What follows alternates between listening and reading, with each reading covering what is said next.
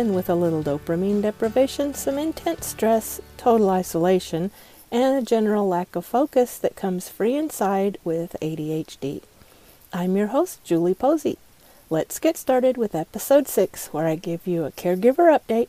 Then I reveal the results of my DNA and recently acquired physical trait reports. Well, things are going fairly well during the whole isolation proclamation situation.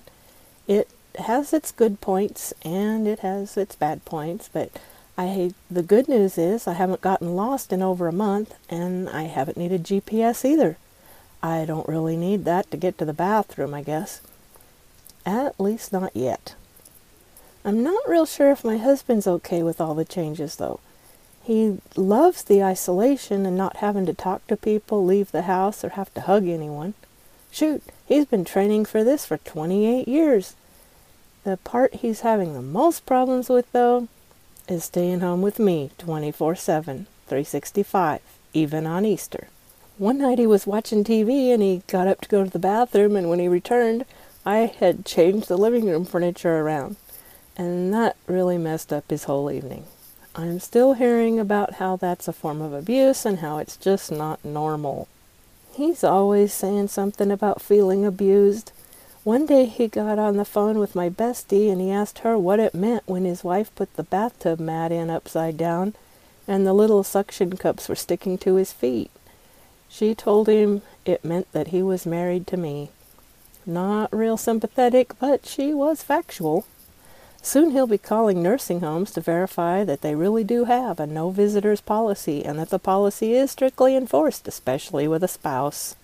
Now, someone gifted me with a DNA test kit so that I could find out where I came from, since I couldn't seem to remember where I'm going. When you go to get that kit registered, there's all kinds of disclaimers making you aware of the fact that your curiosity could reveal some unexpected things and make you brace yourself for that ugly skeleton that breaks out of the locked trunk in the basement and comes leaping up the stairs to meet the family.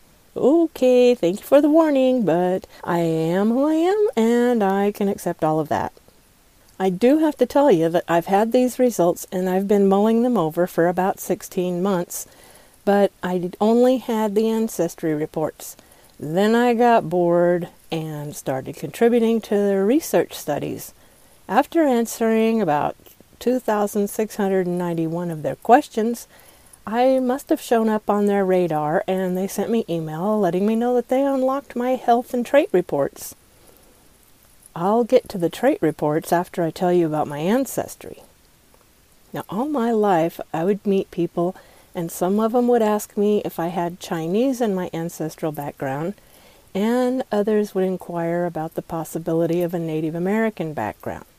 Well, as it turns out, I am 51.8% British and Irish. Irish? Oh, that's time for an Irish toast then. Don't be breaking your shin on a stool that's not in your way. That's very profound. The report also revealed that I'm 21.5% French and German. Well, that's awesome, but I kind of suspected the German for a while. German? Should I eat more German chocolate as a tribute to my lineage? And they listed a whole bunch of other ethnic groups that I shared a teeny tiny little bit of DNA with. There was also a puzzling fact in the whole collection of reports. Let me just read you that so that I can get it right.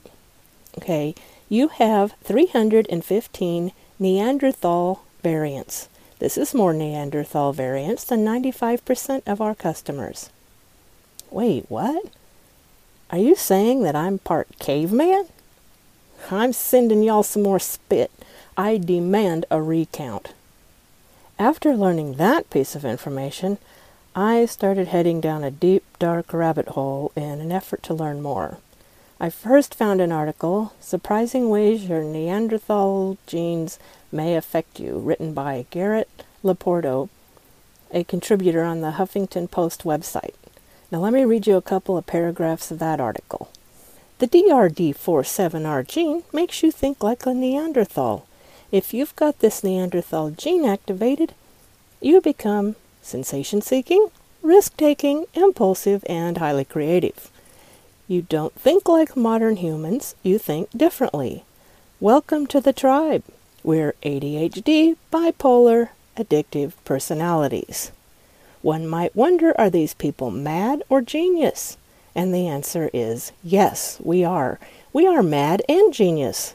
We love to ride that fine line between genius and insanity. We bring that double-edged sword to the table.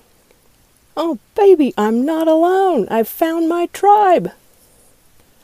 Okay, that described me all the way, but I really needed something scientific, so I went over to psychologytoday.com. That's where I found another article.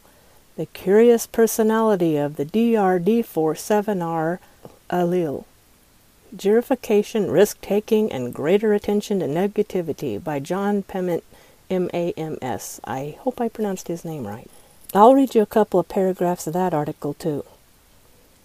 In recent years, the DRD4 gene has remained the target of attention for its association with a number of key staples of common behavioral disorders and illnesses. ADHD, schizophrenia, and excessive gambling, to name a few. The use of dopamine within the brain typically facilitates executive functioning and decision-making, reward and feel-good systems, and motor functioning, and for these reasons, dopamine-related dysfunction is often associated with problematic behavior. Problematic behavior.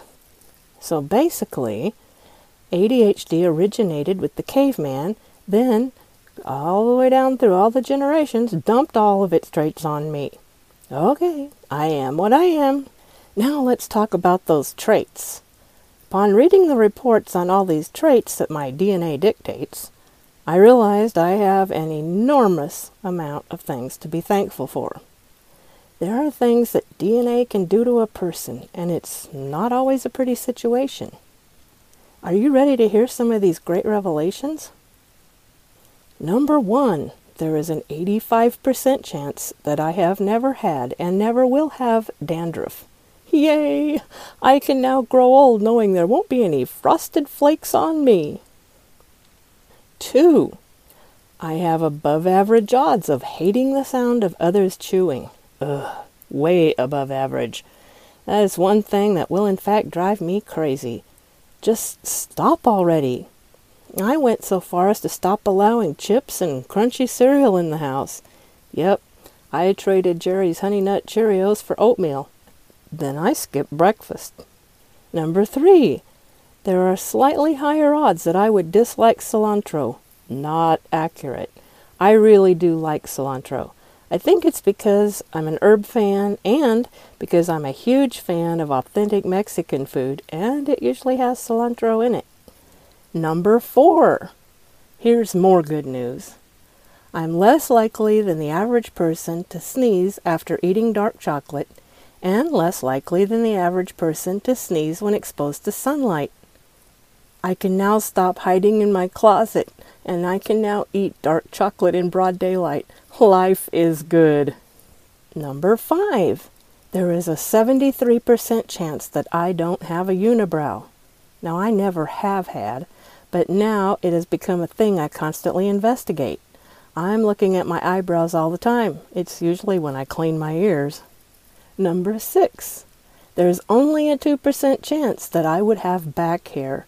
Man, that is some great news, because with all the pressure of shaving my legs and checking for the unibrow, I can't be stressed out about how in the world I'm going to shave my back too. Number 7. This is a good one too. There is actually a genetic marker that indicates how much a person is likely to move in their sleep. Who knew? According to my DNA test, I'm likely to move at least 16 times per hour in my sleep. I sure wish I'd have known that piece of information sooner in life. Look, babe, don't you be blaming me for your lack of sleep.